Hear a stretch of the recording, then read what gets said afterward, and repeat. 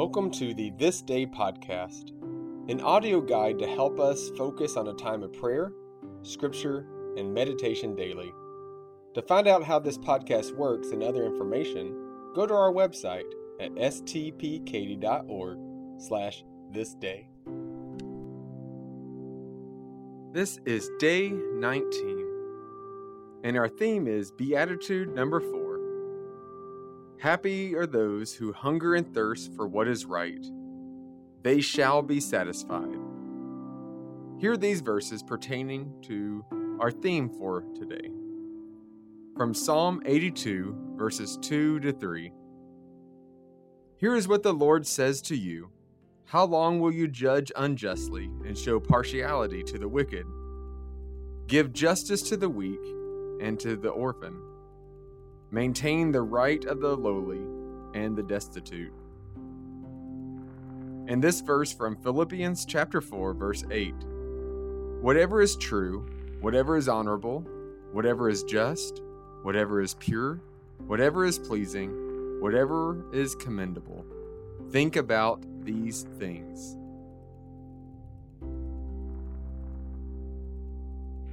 To be famished for which is right and just and honest.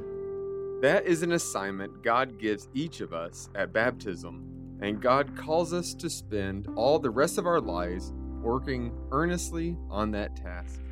When you hear of corruption in public life, are you simply so disgusted that you want to become disengaged from the whole political process? Or do you so greatly hunger and thirst for what is right that you are willing to get out of your easy chair and do something to demand integrity? When close friends or family members act unjustly or simply condone injustice in conversation, are you so starved for what is right that you take time to help them onto a better path, perhaps risking their rejection in the process? For those of us who do not like to rock the boat, these are not easy questions. But hungering and thirsting in this beatitude does not refer to wanting a snack between meals, but to being starved for what is right. Hear this opening prayer. To all your people, O Lord, give such a longing for what is right, that none of us can tolerate the wrong for one more day. What we must do to set things right, enable us to do with firmness and fairness, without self-righteousness or pretended wisdom. And give us grace to submit to your correction when we are unjust, lest the good things for which we understand be sullied by our own wrongdoing or inaction. This we pray through him whose ideals and deeds were never at odds, Christ our Savior. Amen. We now move into our time of centering, which is a minute of silence and deep breaths. Take your time with each inhale and exhale. You can remain silent or repeat a mantra in your head with each breath you take. The mantra I'll be using today is, help me hunger and thirst for what is right. Help me hunger and thirst for what is right.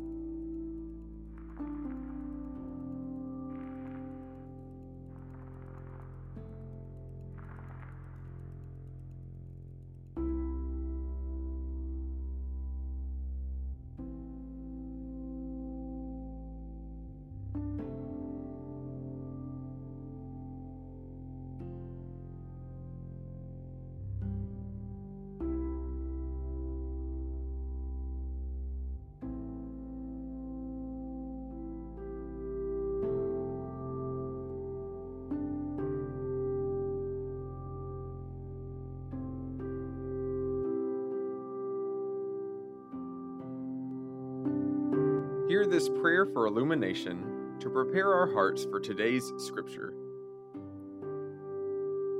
God, ever good, as we open before you the pages of scripture, open to us the bread of life, the cup of salvation, that we who hunger and thirst for your word may be satisfied and may share with others what you have shared with us to overflowing. Through the one who is both provider and judge. Amen. Our psalm reading for today comes from Psalm 11. For psalm readings, I'll read with a break between verses to give you time to take a deep breath and reflect on the verse you just heard. Hear these words. In the Lord I take refuge. How can you say to me, flee like a bird to the mountains?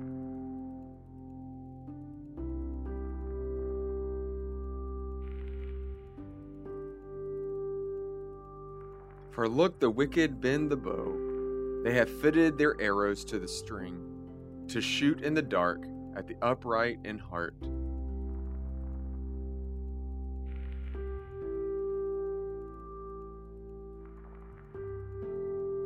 The foundations are destroyed.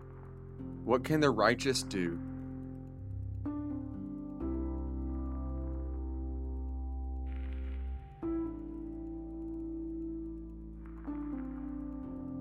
The Lord is in his holy temple. The Lord's throne is in heaven. His eyes behold. His gaze examines humankind.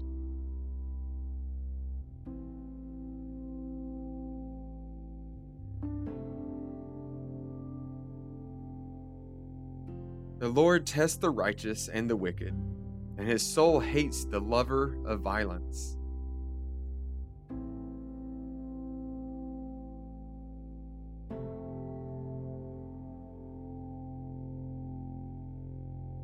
On the wicked he will rain coals of fire and sulfur.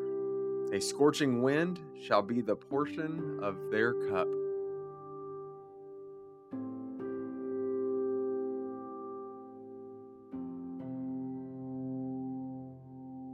For the Lord is righteous. He loves righteous deeds. The upright shall behold his face.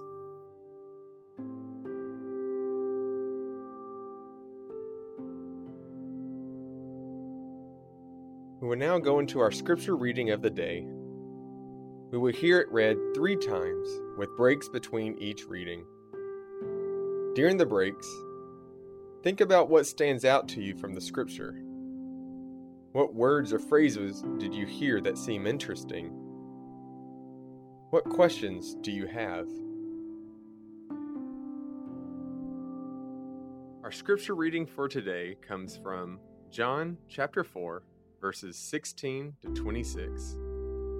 Hear these words. Jesus said to her, "Go, call your husband and come back." The woman answered him, "I have no husband."